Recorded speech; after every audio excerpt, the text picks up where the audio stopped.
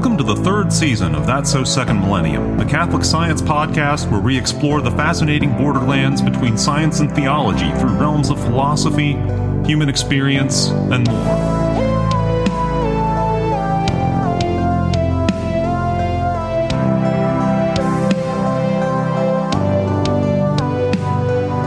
Welcome back to That's So Second Millennium, episode 128. In this episode, we have the privilege of introducing you to Society of Catholic Scientists Conference speaker Tim Dolch from Hillsdale College. He's an astrophysicist who specializes in radio astronomy. We strongly recommend you go to the CatholicScientist.org website and look up his talk from this year's conference. We get the chance to discuss more with him about his everyday specialty of radio astronomy and astrophysics. We discuss the history of the field, and we also discussed the role that the search for extraterrestrial intelligence has played in the development of radio astronomy, which is a fascinating story in itself.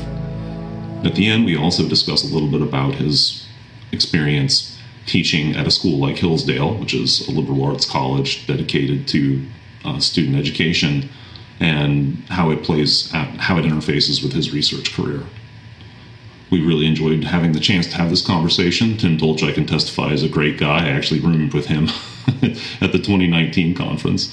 So it was great. It's great to be able to go to a place like the Society of Catholic Scientists Conference and wave hi to people. And it was great, again, to be able to do that now that it's 2021 and we're starting to be able to do that. I'm really grateful for that. So without further ado, here's our conversation with Dr. Tim Dolch. So welcome back to That's So Second Millennium. We are extremely pleased, Bill and I, to have Dr. Timothy Dolch on the program. He's an assistant professor of physics at Hillsdale College in Michigan. He received his BS from Caltech and his PhD in physics and astronomy from the Johns Hopkins University in 2012. Before joining the faculty of Hillsdale College, he held postdoc positions at Oberlin College and Cornell University, both with the North American Nanohertz Observatory for Gravitational Waves, or NANOGRAPH as it's known to its friends. In NANOGRAPH, he chairs the Education and Public Outreach Working Group. He's also a research scientist with Eureka Scientific Incorporated.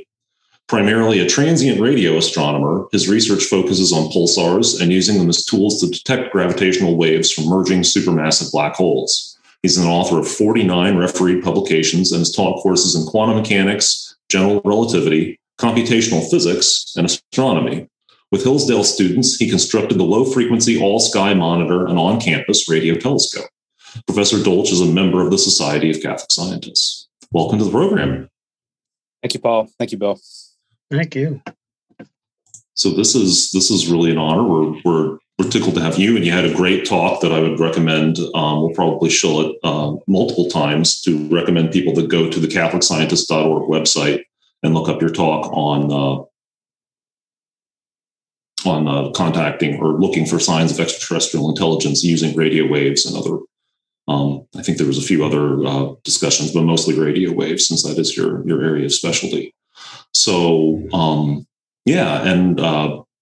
and looking at your bio on the Hillsdale website and the another place that you linked from there. I was really intrigued by your discussion of being, building a radio telescope as a youth. Maybe we could just start there. How did you get? Tell us a little bit about your background and how you came to decide to study astrophysics and radio astronomy. Sure, and thanks for that, and thanks for having me. This is really fun to be doing this. I was never not interested in astronomy and space. I don't really remember a time where I wasn't. I grew up going to a lot of science museums, science programs. My dad's a retired teacher, and he was the director of science education in his district. So he had those things, on his mind educationally.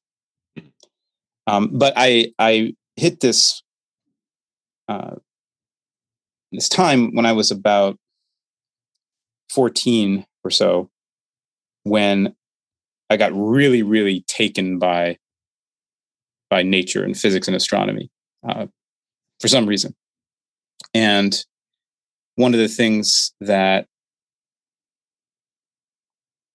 happened was I bumped into a member of the Society of Amateur Radio Astronomers, which is an organization. It's largely ham radio enthusiasts who then get interested in using their equipment for doing astronomy, radio astronomy. And through one of the educational programs I had done, a still dear friend of mine got me very interested in building backyard radio telescopes. And I did that for 2 high school science projects, and the rest was history. And it's very intriguing to me, and still is, that the radio wavelengths are the one other than optical where you can really do it yourself, without going into a space-based observatory or something like that. Yeah. And amateurs, which is a positive term, of course, love of the subject, can really make a contribution. Yeah. Well, and amateurs in astronomy, both in the visual and in the optical and the radio spectrum, are immensely important in a way they aren't necessarily in other sciences. That's right. So how could you, I assume you've had contact with amateur astronomers of the other persuasion. How difficult is it to build your own radio telescope compared to, I have to admit, as a kid, I was daunted by the prospect of trying to build my own telescope in the optical range of the spectrum, lens grinding and whatnot. And, maybe the books that I had were a little old and a little overly ambitious, but I actually think it's easier to build a radio telescope than an optical telescope, because there are kits out there. Mm-hmm. There are a few different groups that make these available. One of them is called Radio Jove, which is named after the fact that it is designed to pick up bursts of emission from Jupiter. That's a common phenomenon in the solar system, and it can also get bursts from the sun, radio bursts. Those are pretty inexpensive, and you can do some real science with them. So that's the way I would go personally. Mm-hmm. It doesn't look pretty in your backyard. It looks like a bunch of clotheslines, but yeah. It takes a little bit more explanation for people to realize the caliber of science that you're doing. But yeah, how much of the sky does one of these setups actually probe? Right. Well, it depends on the setup, and there's many different ones available. In that particular kit, you can roughly point in the direction of Jupiter. Okay. So you set it up to point to the south, because it's going to, at its highest altitude angle, it'll cross the meridian toward the south. So that's if you're a northern hemisphere observer. Yeah. So you set it up that way to be roughly directional, but it doesn't actually need to be super directional to work out well, because you can identify things in the spectrum. Yeah, we're talking half the sky rather than a square degree or something like that. Yeah, that's right. Yeah. Is it possible with research grade telescopes to get a finer cut of the sky and get more directionality? Oh, absolutely. Yeah. If you look at the world-class radio telescopes, in fact, those are the best for zooming in on things. If you saw the Event Horizon Telescope's results from 2 years ago of the first black hole picture, that was using a network of radio telescopes around the globe and using them in conjunction with one another, which is called an interferometer. Yeah. And you can use an interferometer to essentially have a telescope as wide as you space the telescopes, the individual antennas apart. So the collector telescope is as wide as the Earth. And that's why it was able to zoom in so finely on that structure around the supermassive black hole, because that picture is about the width of the diameter of the orbit of Neptune, but it's in another galaxy. Right. Something 30 AU in radius and it's in another galaxy is pretty hard to pick up. Yeah. Yeah. Gosh. Yeah. So, I mean, the definition of a parsec is that it's 1 arc second, an AU at 1 arc second, of coverage in the sky, and that's not very far away. And that galaxy was how many parsecs? A megaparsec? Several megaparsecs. Several megaparsecs. Yes. Okay. Yeah. Gosh. Yeah, the things that we can do, even just compared to 30 years ago, it's really amazing. It's really amazing. So, gosh, this is a question. This is almost really personally a Paul question. I hope it's of broader interest than just me, but the Society of Catholic Scientists has the great virtue of bringing me in contact with people well outside my own scientific discipline.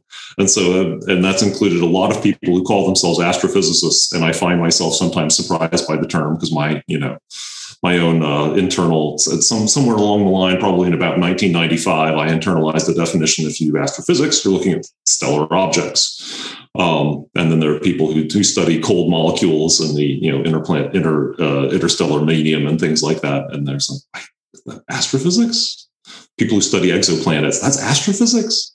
What for someone who's inside the field, what are the bounds of astrophysics, broadly speaking?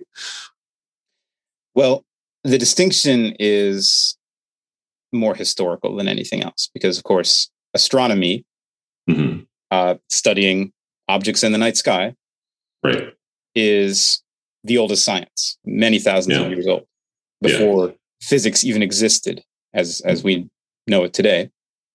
There was astronomy. So, in principle, what it's supposed to mean is that if you're doing pure astronomy, you're studying phenomena in the night sky or day sky in radio astronomy, and you're reporting on it. If you're doing astrophysics, supposedly, you're doing physics calculations of some phenomenon in the universe outside the Earth. But really, in practice, there is no distinction. Everyone does a little bit of both, because you can't do astrophysics without some data from the sky, ultimately. And you can't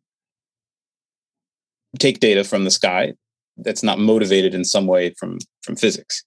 Right. So now the only meaningful boundary I can tell is that when you submit to AAS journals, American Astronomical Society, for a paper to be published, there's AJ, the Astronomical Journal, and there's APJ, the Astrophysical Journal.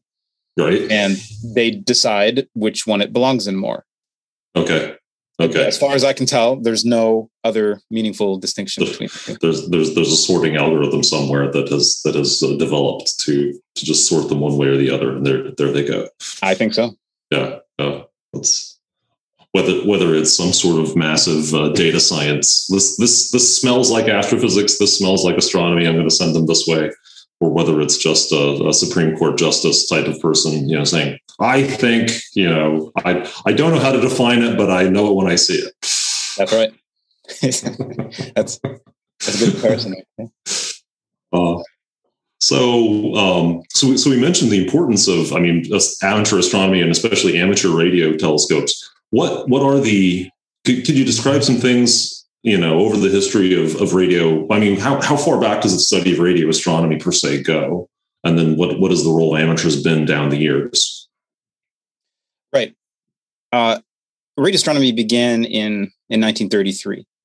Karl Jansky was an American electrical engineer working for Bell Labs, and he had various antennas set up to discover sources of interference in telephone transmissions.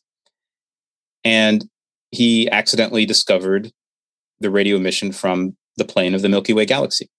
It was moving through his antenna twice a day. Right. And he identified that. Okay.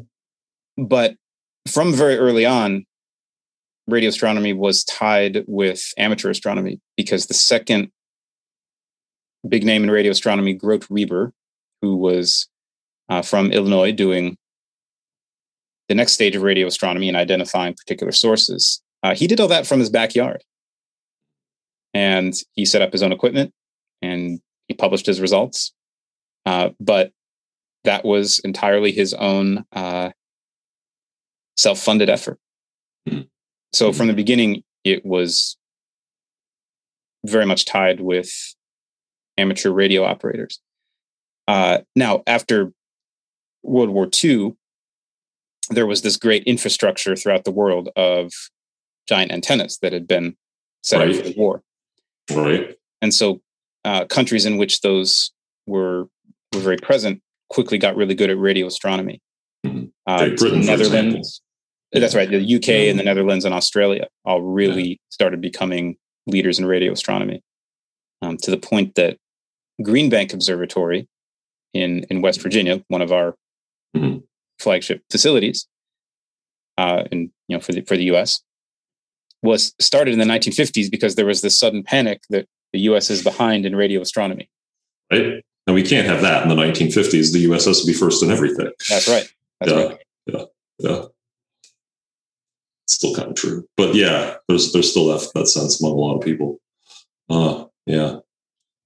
So to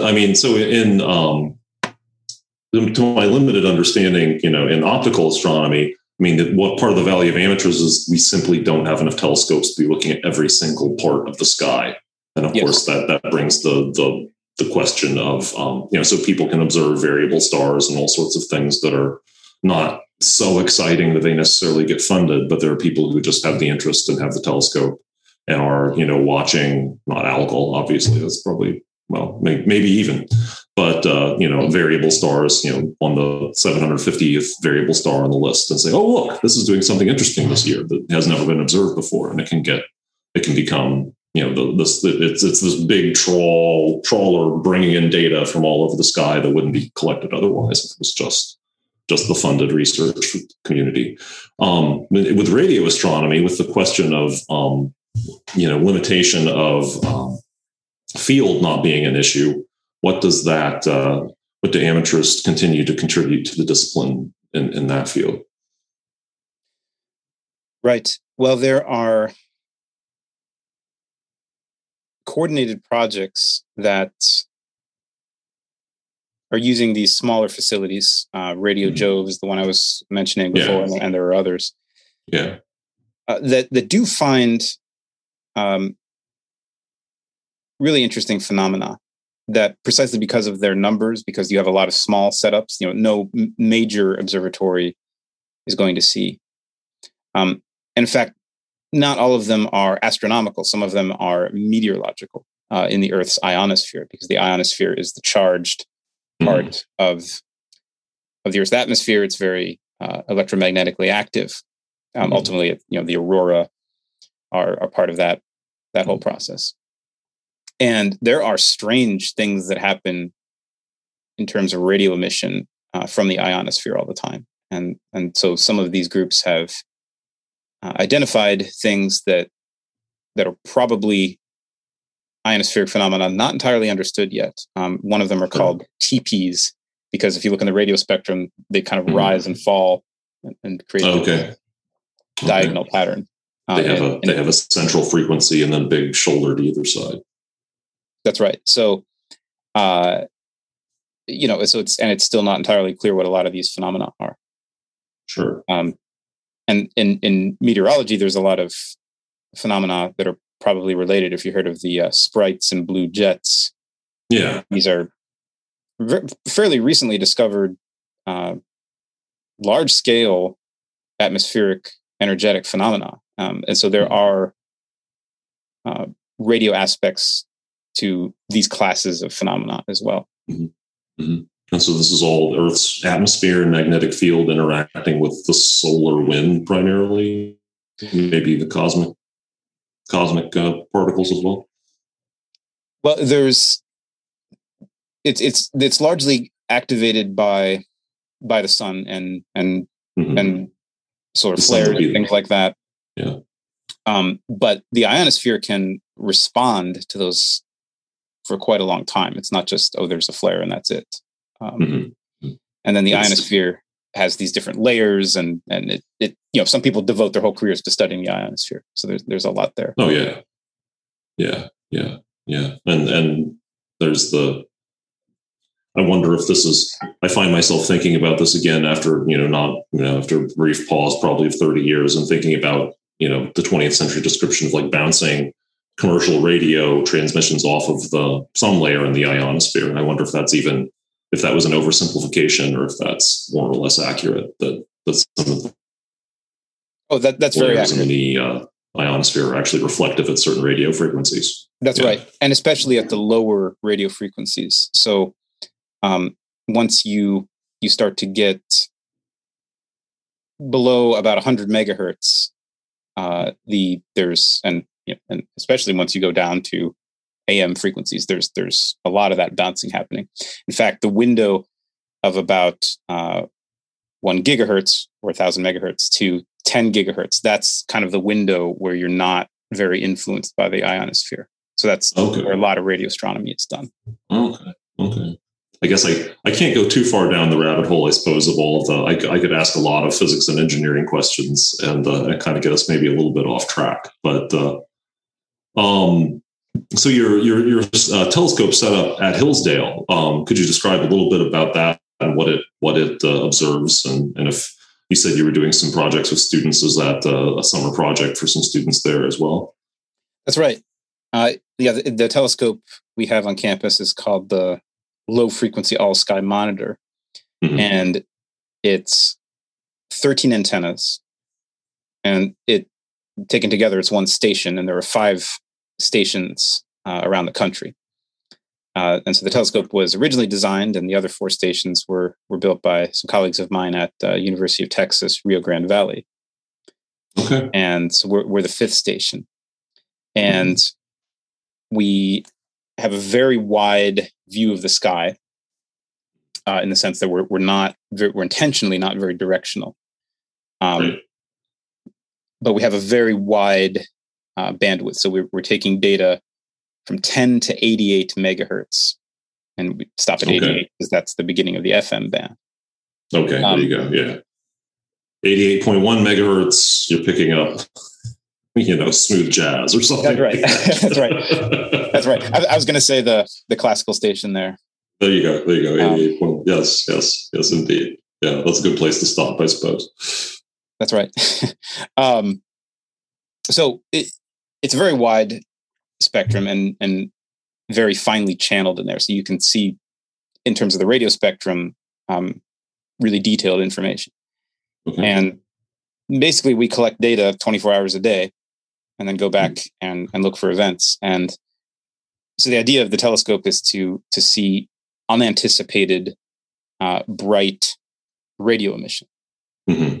Mm-hmm. And what we have seen so far, I mean, first of all, we saw our first light objects. These are very well-known objects that we just wanted to make sure we saw, as a sanity check. Right. First of all, we saw the galaxy passing through every day, just like Carl Jansky originally did. That's the first check you do with a radio telescope. If you don't see that, something's really wrong. Something's really wrong. Yeah. Okay. And then we made a sky map, and one of our antennas is much further away from the others. And that interferometry technique I was telling you about, where the wider you spread antennas apart, the more you're magnifying the sky, basically. Yeah. And with that, we made an all sky map. And it's interesting, in radio, the sun is very dim. If you make a sky map with the sun in it, you're not going to see it there unless it's bursting. Okay. The two things you see, the two brightest things you see in the radio sky, if you just mapped the entire radio sky, are Cygnus A and Cassiopeia A. They're named after the constellations they're in, but Cygnus A is the emission from nearby a supermassive black hole in a galaxy nearby us. And Cassiopeia A is a supernova remnant. It's a very electromagnetically active remnant of a exploded star. Basically, it's the guts of a star that are still not cooled down.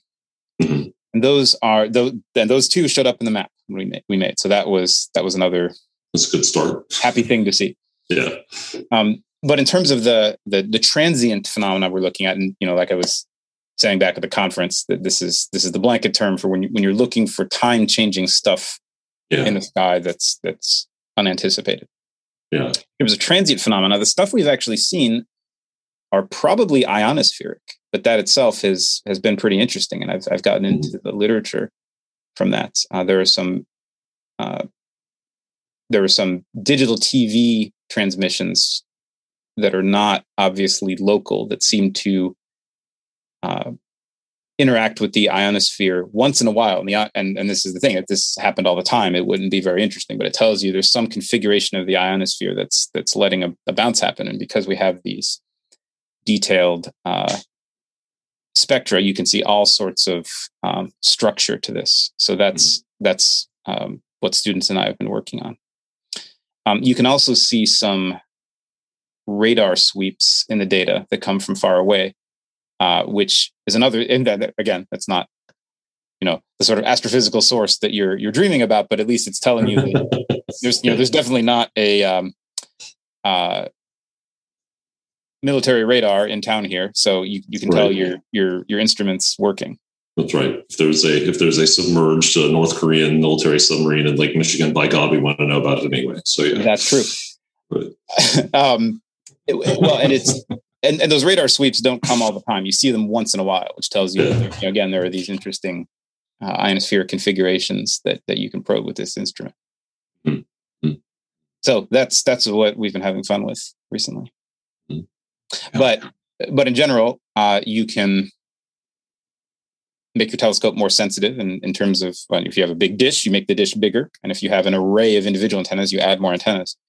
Mm-hmm. So the sort of state of the art of this kind of telescope has hundreds of antennas. Yeah. And there are several telescopes like this in the world. One is in New Mexico. It's called the Long Wavelength Array. And this has 512 of those antennas. Okay. So then you can really focus on individual faint objects that way, such as pulsars. Mm-hmm. Mm-hmm. Individual pulsars, often somewhere in the galactic disk, I guess. That's right. Yeah. So you mentioned the two brightest objects you said were Cygnus A and Cassiopeia A. What's the galactic core of our galaxy? Is it Sagittarius? Sagittarius A star is the radio source right there. Okay. As opposed to Sagittarius A. That's right.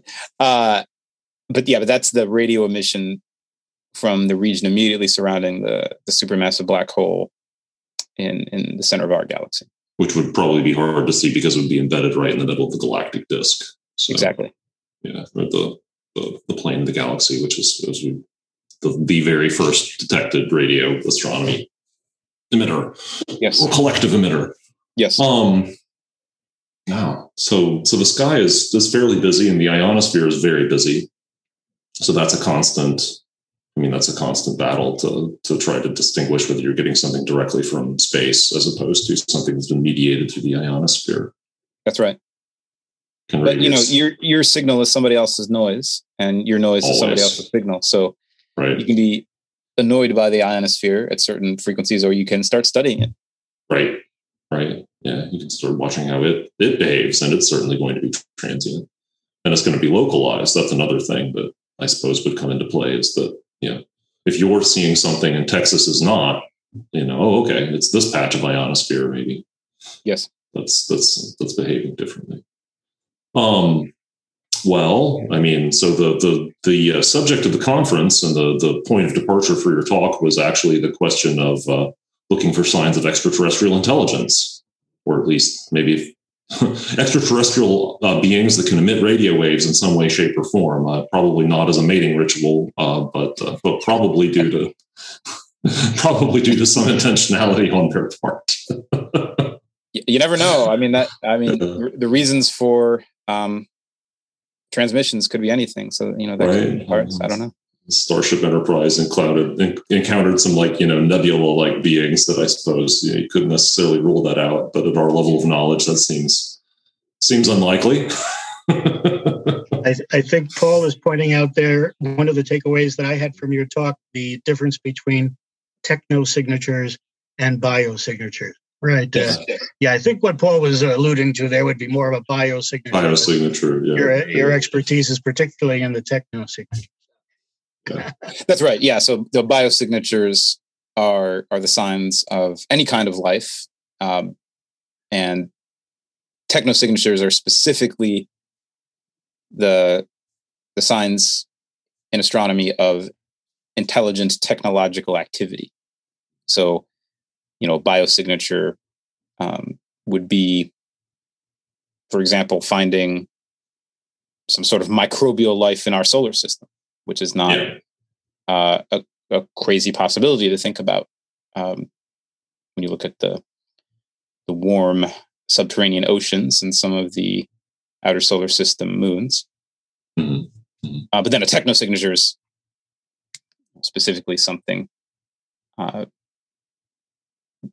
that you need technology to detect. So it's or to produce rather. And so you could have plenty of intelligent civilizations out there that don't have technology. Maybe they all choose not to do it for whatever reason, but we wouldn't know about them. So you have to assume that the ones we would detect would be technologically advanced enough to produce some sort of signature of that technology. Mm-hmm. Mm-hmm. And inclined to do so. We certainly seem reasonably inclined to do so. I think you were discussing what would the conceivable distances at which our own technosignatures of our current civilization be potentially detectable at. Yes. So what was there are at least nearby star systems probably not actually inhabited by people who are by creatures who are looking for us, but at least several light years out at this point. That's right. You can. There's a back of the envelope calculation, Mm-hmm. Where in a pretty decent fraction of the nearby galaxy, if there were a civilization producing the equivalent of military radar pulses or Arecibo messages, a square kilometer collecting area telescope on Earth could detect those, which we don't have yet. Right. Right. And we've named one, but we haven't built it yet. That's right. Yes, the Square Kilometer Array telescope is being built in South Africa, and it's gradually getting up to that area more and more. But right now, it's called MeerKAT, which is one of those astronomy backronyms, that is particularly suitable for South Africa. But MeerKAT, which is sort of the core of what will eventually be the Square Kilometer Array, is itself one of the best radio telescopes in the world now already. Mm-hmm. But it'll get bigger. And so that, to me, always plays into this question that is raised by some people, like, well, people have been doing SETI for decades and nothing's come up, so shouldn't you call it quits? Well, but the fact is, we still can't detect ourselves yet. Right. If we put ourselves at a reasonable distance from the Milky Way galaxy, we still wouldn't know about that. So I really, for a lot of reasons, and I'll say this over and over in various ways, but I really don't think it is fair to say that SETI's been tried and nothing's come up. I don't think we've really started trying yet. Yeah, we've barely tried. I mean, that would be a great, obviously, topic to sort of and first of all, we would want to remind people to go and look at your talk, and we don't want to recover the areas there. We definitely encourage people to talk about those, but to look at your talk and get some of these details. But if there was some additional material you wanted to talk about, that would be very interesting to discuss, like the progress of SETI over the last 4 or 5 decades, however long we've been doing it at all seriously. Yeah. The first. Well, when you trace the history of this, in a certain sense, the idea goes back hundreds of years. Mm-hmm. And I had prepared some slides along these lines, but I didn't want to make an hour-long talk when I had 25 minutes at the conference. Yeah. I hate when that happens. But in the 18th century, people were thinking about, could you see signatures of other civilizations in our solar system? That is not a new line of thought. In the 19th century, there were several popular books, about looking for light pulses from other civilizations in the solar system. Mm-hmm. So the idea goes back a long ways. Yeah, back when both Venus and Mars looked like perfectly legitimate targets for someone to study. But what we would consider the more, systematic, kind of well thought out search really began in the early 1960s. Mm-hmm. And Frank Drake, who is famous for the Drake equation, right, conducted the first SETI survey at Greenbank Observatory, and there were also at the same time parallel efforts in the Soviet Union. Mm-hmm. And there's some fascinating review papers on the history of this, because in these early stages, all sorts of crazy ideas were thought about. Crazy in the positive sense of crazily mm-hmm. clever. Because you have to play this game, right, of what are called the Schelling points in game theory, right? So if you're trying to get in contact with someone else, but you can't communicate with each other, where do you do that? Well, you go to common points of reference. Yeah. If you're in New York City trying to meet someone, but you forgot your phones, where would you go? Well, maybe Grand Central Station, or so. So what are the you have two parties trying to get in touch with each other, and so there was all of this literature from those first few decades on how this might work. Mm-hmm. And those first few decades, though, were limited by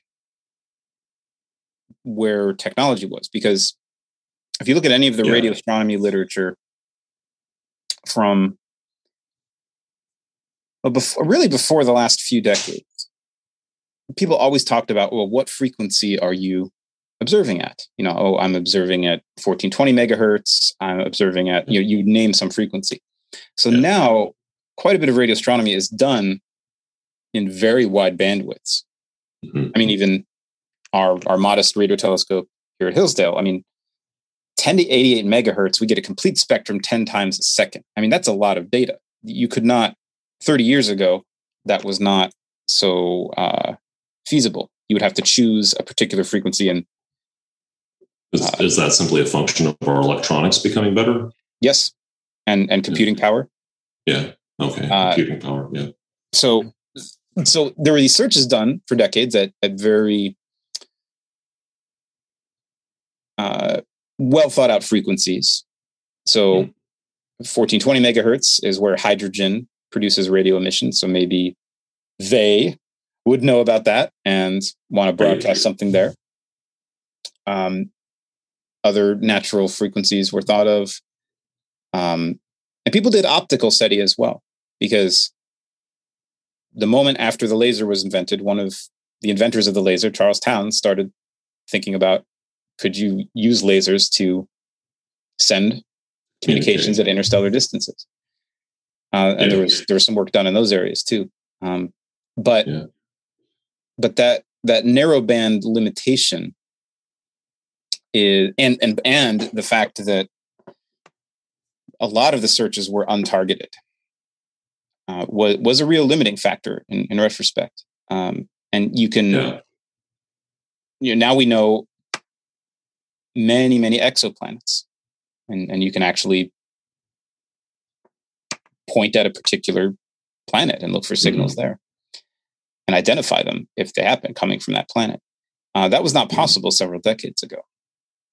So I think what those decades of really hard and really clever work, and I'm not even doing it justice now, of course, Jill Tarter, who is the founder of the SETI Institute, and she's who the character Ellie Arroway in the movie Contact is inspired by. Okay. She is the reason that we have the Allen Telescope Array, and that's the dedicated SETI instrument. Mm-hmm. And so these people did work for a long time, but just because of the technological limitations that were there and not knowing the targets, what that did was that it eliminated the lowest hanging fruit you could imagine. Yeah. Okay. So we know we're not living in a galaxy where some civil every other star can put out. Yeah. Some either every other star or some civilization is not within 1,000 light years that has access to a lot more energy than we do, putting out broadcasting at one of these obvious frequencies. Exactly. But other than that, there's a huge parameter space of possible signals to still explore that has just not been tapped yet. Mm-hmm. And people get impatient naturally. You're like, we've been at this for decades. But some problems take a long time to get the data for. Right. I mean, that's one of the bureaucratic mindsets is we already have basically all the information we need. We're just filling in things around the corners, and we can make decisions based on the information that we have. And we don't know what we don't know. Yeah, absolutely. So, and then of course there's the question of what have we discovered in radio astronomy while we've been conducting this search. Right. Yeah, and that's one of the beautiful things about the history of this field is that there's quite a bit of bonus science that has happened through these searches. So people say, "Oh, you've wasted your time." Well, no, you haven't. If you don't detect anything, because you detect all these other things. There was a Soviet project that detected this really distant source in another galaxy that was turning on and off. It was called CTA 102. Mm-hmm. And people studied it for a while, and it turned out that it was what we now call a variable active galactic nucleus. Okay. And that's where you have a supermassive black hole at the center of a galaxy. There's material falling into it. And from intergalactic distances, you can see a flicker there. Okay. Yeah. But you're looking for time variable signals. If you're not used to seeing this kind of thing, it's going to look spookily like a signal. Somebody's alien time signal. That's right. But in fact, it was the discovery of a new phenomenon. Similarly, more recently, and this has been since about 2007, there's this really hot field called fast radio bursts. Yeah. And these are millisecond pulses of emission that typically come from other galaxies. And there's about a paper a day posted for somebody's theory about what these are. That's a lot to wade through. Yeah. Right. And now, not surprisingly, it has been proposed that these are technological signatures, but most people don't think that's right. There's a lot about them that does smack of being natural, even if not completely modelable yet. Yeah. They are very likely extremely rare, bright pulses from pulsars. Usually pulsars do the same thing over and over. They pulse, because there's a equivalent of a lighthouse beam that's passing the Earth over and over. But once in a while, they just have this cataclysmic burst of emission. And will still just be for a millisecond or so. So really young, extreme neutron stars probably explain a lot of the fast radio burst, even though it's a very new field. And they're not, generally technological signatures are expected to be narrow band because that's how we communicate using particular frequencies. And these are these are still pretty wide in frequency. Okay. Yeah. So it could only be a technosignature if it was a civilization building their own neutron star, which is... There you go. I mean, that's a level in Space Empires 4, I think, if I build out that tech tree. That's right. So it's toward the end of the game. It needs a lot of resources, but yeah. Yeah. Yeah. Well, yeah. I don't know. Maybe we're living in a simulation, as they say. Well, there's that, and there's that. Yeah. No, but going back to SETI, so when people look for technosignatures, you end up finding a lot of these fast radio bursts because your systems are sensitive to these. So yeah. The big SETI projects, the Breakthrough Listen and the SETI Institute with the Allen Telescope Array, they've published papers on the fast radio bursts they've discovered. Yeah. Another example of this is from optical SETI. There were some papers that look for megastructures, Dyson spheres and things like that, things that would block or change the emission of a star.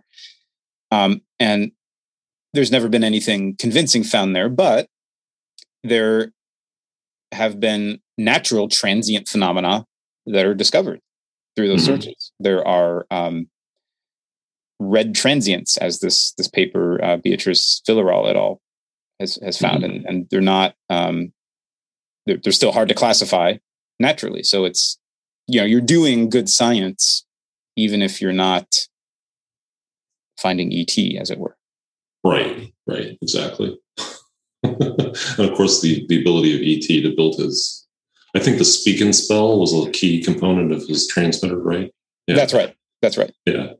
That was kind of more of a fun rather than a realistic, perhaps. Yes. And a cornfield. You need a cornfield too. You need a cornfield. That's true. You need there's something about the electromagnetic background in a cornfield that just makes things better. Yeah, it's pop culture is. I mean, and of course that's the thing. We our artists, as it were, shape our expectations for things, and we just don't know if they're shaping them in the right direction.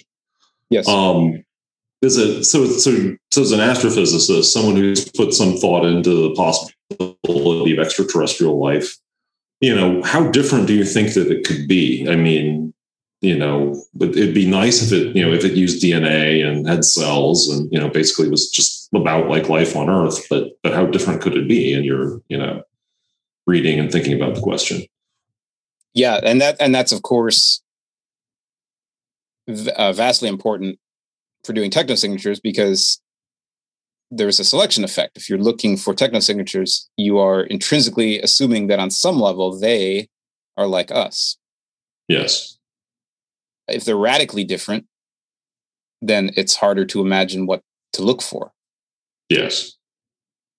This is a very contentious point, actually. And if you read some of the writings of Simon Conway Morris, who was also one of the speakers at the conference, I mean, he's very much of the school of thought that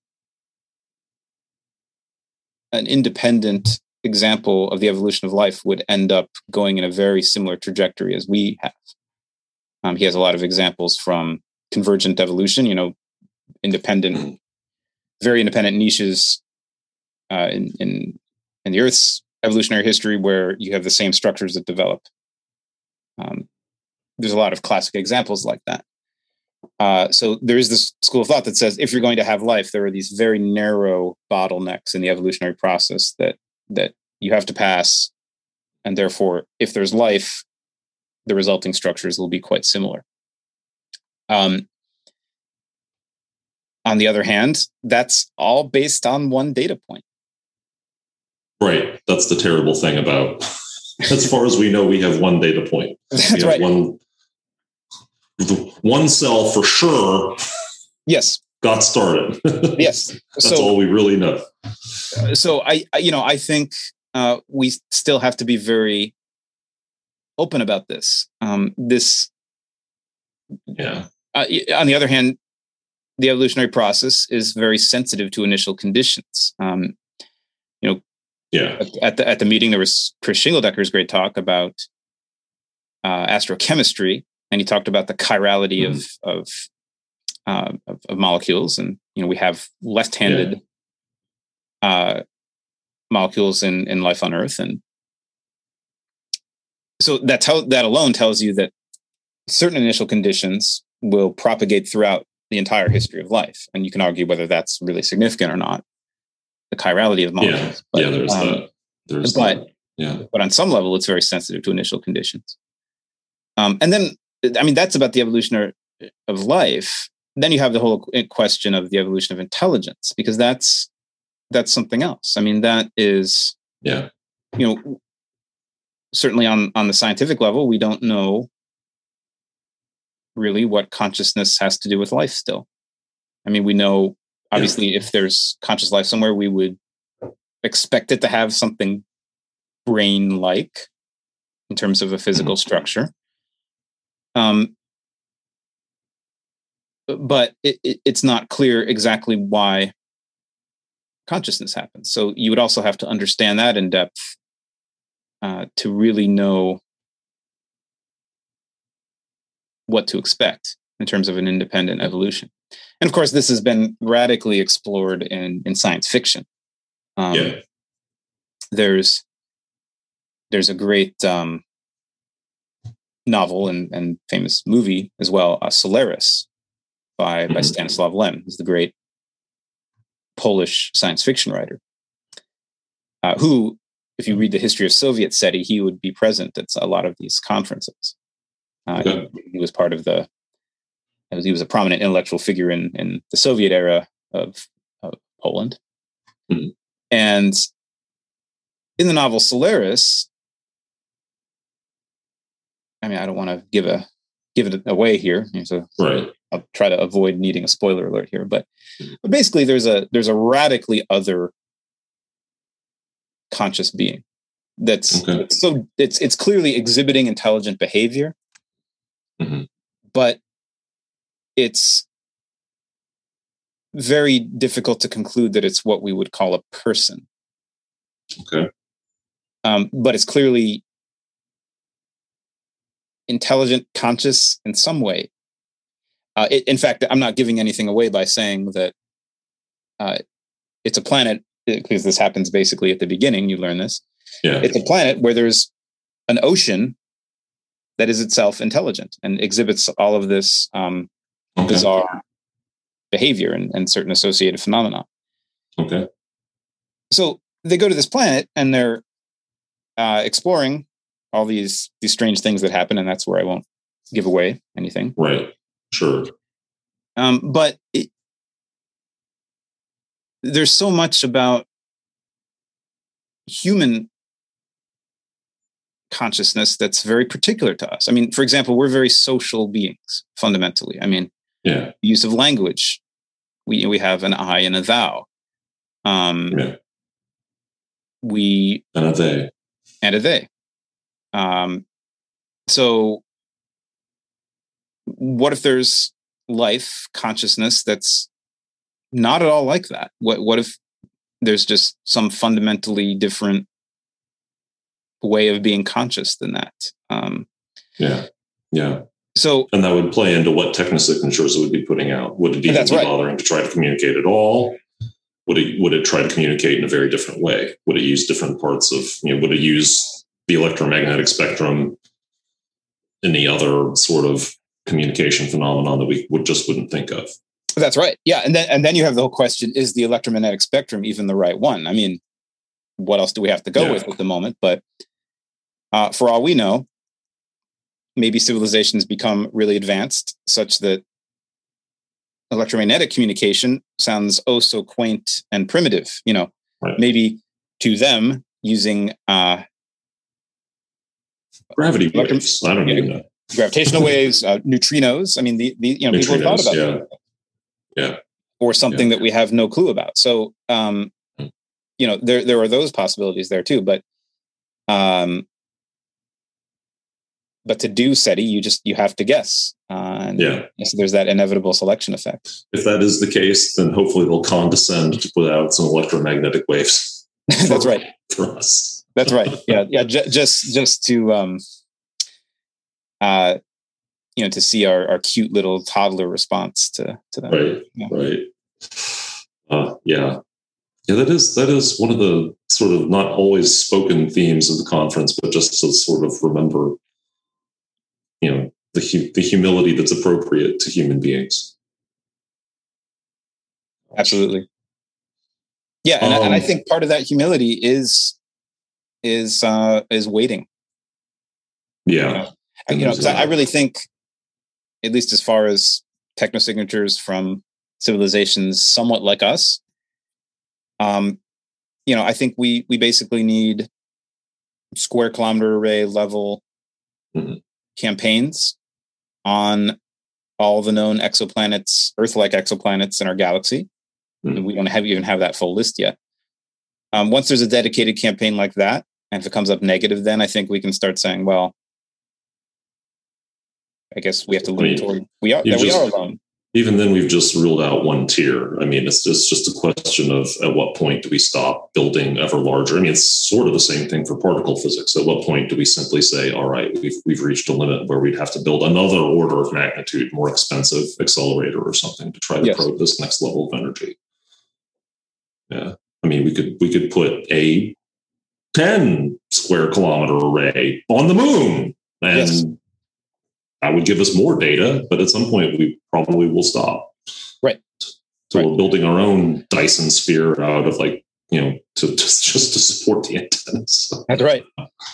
That's right. And maybe that would explain all the other Dyson spheres that would be discovered by then. Is that it's other civilizations building radio telescopes to look for other civilizations. That's right. Yeah. Well, there are some intriguing questions like that have come up in the literature.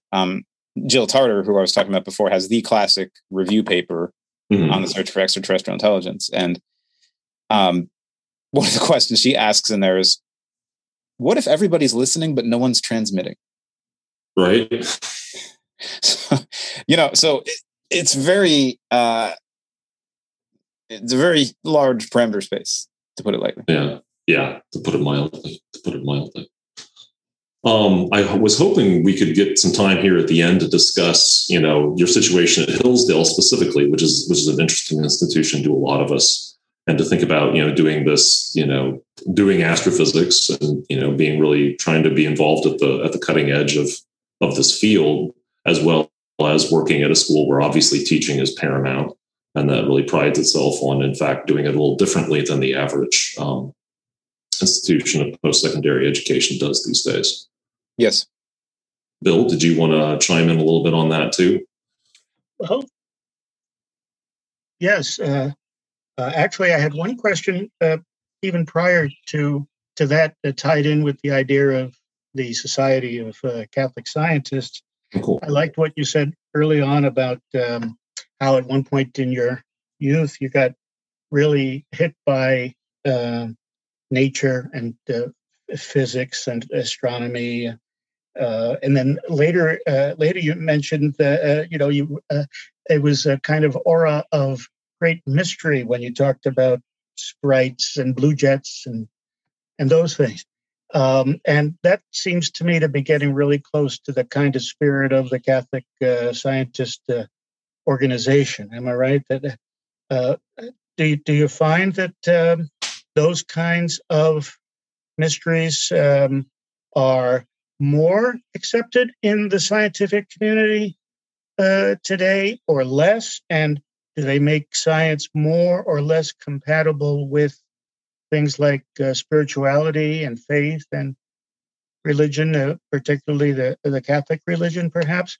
I know that's Hillsdale is a very solidly wonderful secular institution that values spirit. Am I right? Yes. That values the spiritual side of the human being. Yes. So it seems as though you're describing exactly that attitude toward your work. Yes, no, I definitely think so. I think the feeling of wonder is not to be taken for granted. I mean, it's familiar to everyone, I think. But I think that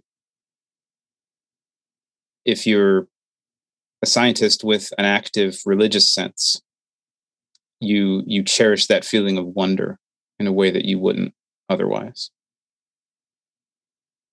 I think most people who go into science professionally have some of that spirit initially. But I think that if you're educated, I mean, particularly in the Catholic faith, you see that feeling of wonder as something really given to you deep inside. It's not just a childish feeling or hope or something like that. It's one of those really deep desires that is I think placed in us for a reason. So it's in that sense, it is a spirituality, because you come to your research with more of a sense of expectation. I mean, who knows? Maybe things will go well, or maybe they won't. It's not expectation of success, necessarily. Hopefully you're successful, but sometimes you're not. And it's doing science research there's a sense of battle to it, with nature and all the associated circumstantial things, politics, and But regardless of all that, the wonder that you experience through doing all of it, is very much his presence coming to you, if you can recognize it that way. That's a good, powerful comment. Yeah. And a friend of mine who was another astronomer who was a Catholic once said to me that, people who, well, he was, I forget exactly how he put it, but he was concerned about people whose spirituality all happened inside a church or in prayer. He said, my encounter with Christ happens when I go into my office in the morning and I first touch my keyboard. Because you get, the moment you touch that keyboard, and who knows, maybe it's responding to the first email, or, working on some paper draft, or getting your teaching together, whatever it is, if you see that wonder in it, the reason, the bigger presence of nature behind it that we didn't make, that is that there's a relationship in there, Yeah, that's really food for thought. And by the way, it seems as though higher education is really one of the few institutions we have left where people can preserve a sense of wonder, and I guess we might be losing some of that in much of higher ed. And also, it's one of the few places where we can maintain a sense of conversation and community, and the lively interchange of ideas. And so that was the question I was going to ask about Hillsdale, especially as we're entering such a polarized time in our culture and all. What are you sensing in the Hillsdale community that speaks to those needs for higher ed to perform those functions? And can higher ed keep us going without other institutions helping out? Right. Well, at Hillsdale, there's a few things that I think make a good contribution there. One is that we have several times a year these things called CCAs, Center for Constructive Alternatives. And there are these mini conferences where a certain topic comes up, and external speakers are brought in, and it gets debated, and you get to watch, and it's fun. One of them from several years ago was artificial intelligence, and there's a faculty panel afterward, and I was on that panel and got to give my take on it. And but the main speakers who came were quite a variety. One was a Silicon Valley type who very much talked about artificial intelligence and quantum computing and things like this as the future. And we need a very, very capitalistic free market economy for this to happen, or the whole thing will fall apart. The next speaker said, well, all the advances in artificial intelligence will be so productive that we have to kind of move away from capitalism, and we have to, give a guaranteed income to everyone, and that should come from Silicon Valley. And completely opposite opinions. And of course, one of them, I won't say which, was a little more cheered than the other, but everyone got their say, and it was a great conversation. So I thought that was unique. Then in terms of education, one of the things I think that's unique about Hillsdale is there's the core curriculum. So there's a variety of courses every student has to take in humanities and sciences and social sciences. And that includes physics. So even if you're majoring in English, you have to take one semester each of math, biology, physics, and chemistry. And it's that hope that everyone can really learn the panoply of knowledge that came out of Western civilization, basically. And so that's what we go for. And it goes both ways. You have physics majors who will say, "Oh, why do I have to read Jane Austen?" And you have English majors, who, "Oh, why do I have to calculate this orbit?" But that, in the end, that's great. That's what you want. If you grow by learning something that stretches you beyond your own immediate preferences.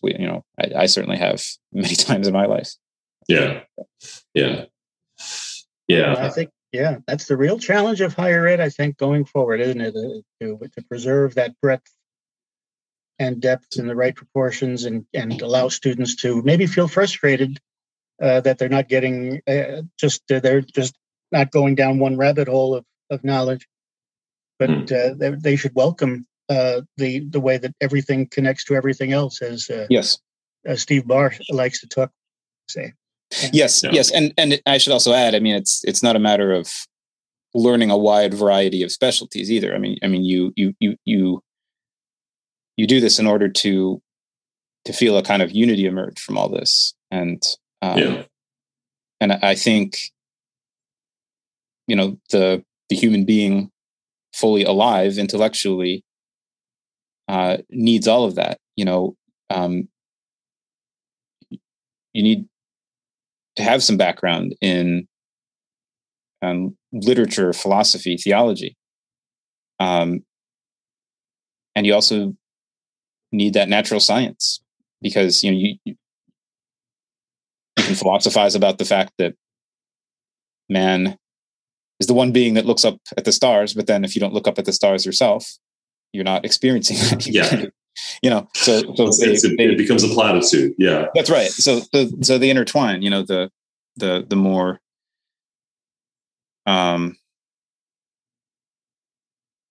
reflecting on things that are not seen, and that are. Yeah.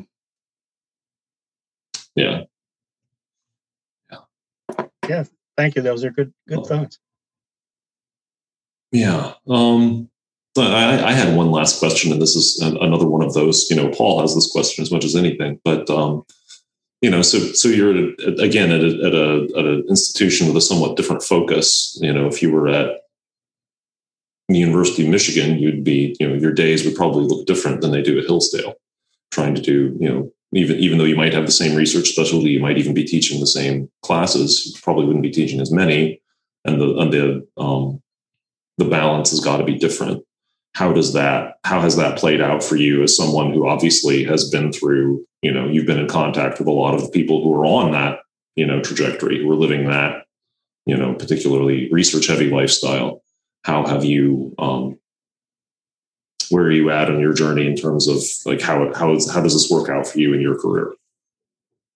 Well, I'm fortunate in that department because, as it turns out, radio astronomy is very student friendly. So I'm able to integrate quite a bit of what I want to do research wise with things that, are part of students' education here. Every physics major and every science major does a senior thesis project, that involves doing some actual research. And so we've done that in the summers and often through the school year too. And that's really valued amongst my external colleagues in the Nanograv collaboration that I work with. And this is something we haven't talked about too much, but this is using pulsars as a tool to detect gravitational waves. So for that, we've used the Green Bank Telescope in West Virginia and the former Arecibo Observatory. Yes, so we could do a whole hour on that too, but sadly it collapsed. But historically, we used it quite a bit. But I mean, we have, I think at one point recently it was 1,300 hours a year on these telescopes. It's probably bigger now. That's a lot of observing time.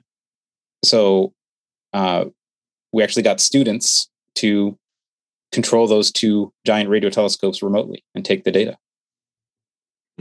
And that was just a fantastic arrangement for everyone involved. The students got to do some cutting edge science and really be in the hot seat. You have to initiate observations, or they don't happen. And it's kind of scary when you're sitting in that position. And obviously we need that data. Right. So for particular pockets of astronomy, and not just radio astronomy, but it's particularly true in radio astronomy, students can get really involved. And in the Nanograv collaboration, there's actually a lot of liberal arts or teaching oriented colleges that have been involved. So, it's a matter of taking one's research in a direction that students can follow you in.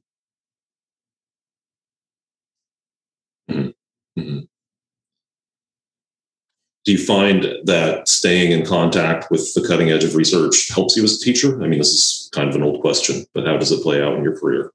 Oh, absolutely.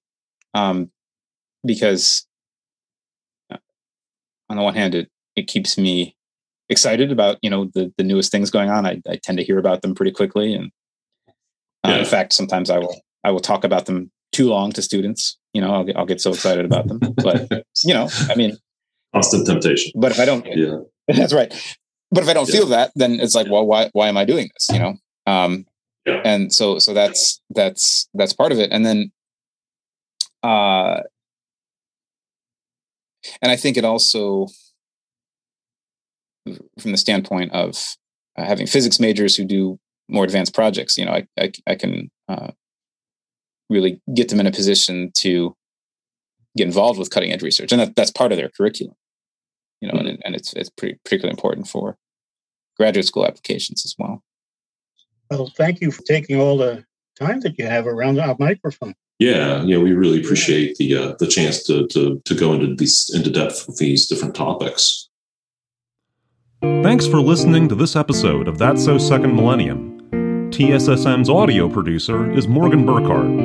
Our theme music, Igneous Grok, was composed and performed by Vin Marquardt. For my co-host Bill Schmidt, I'm Paul Giesting. Until next time.